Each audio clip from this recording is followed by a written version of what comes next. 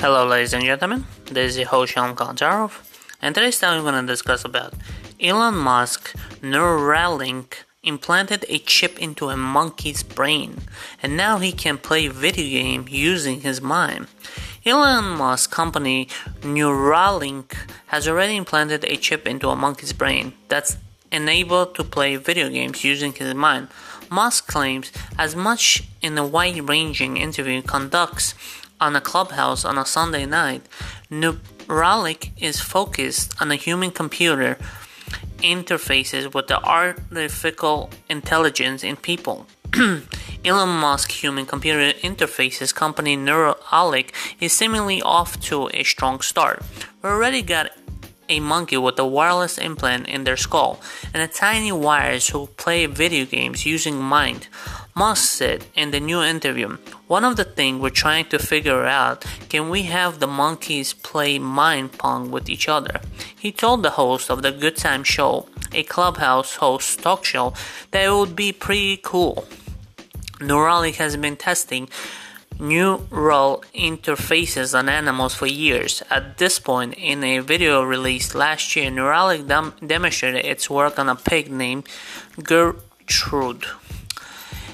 In the video, Neuralink demonstrated the ability to record potentially predict action based on the wire chip implants of Gertrude brains, but according to Musk, the video game playing monkey was implanted with a wireless chip that enabled it to control an electronic interface with his mind only. "He's not uncomfortable and he doesn't look weird," Musk said, "and you can't even see why a natural implant went in. The wireless bit particularly implant could eliminate the potential infection that comes with the wires protruding from organic materials. If you can experiment with something that doesn't involve with wires coming through the skin, that's going to improve the welfare of animals." Neuroscience professor Andrew Jackson of the University of Newcastle told the Insider last year,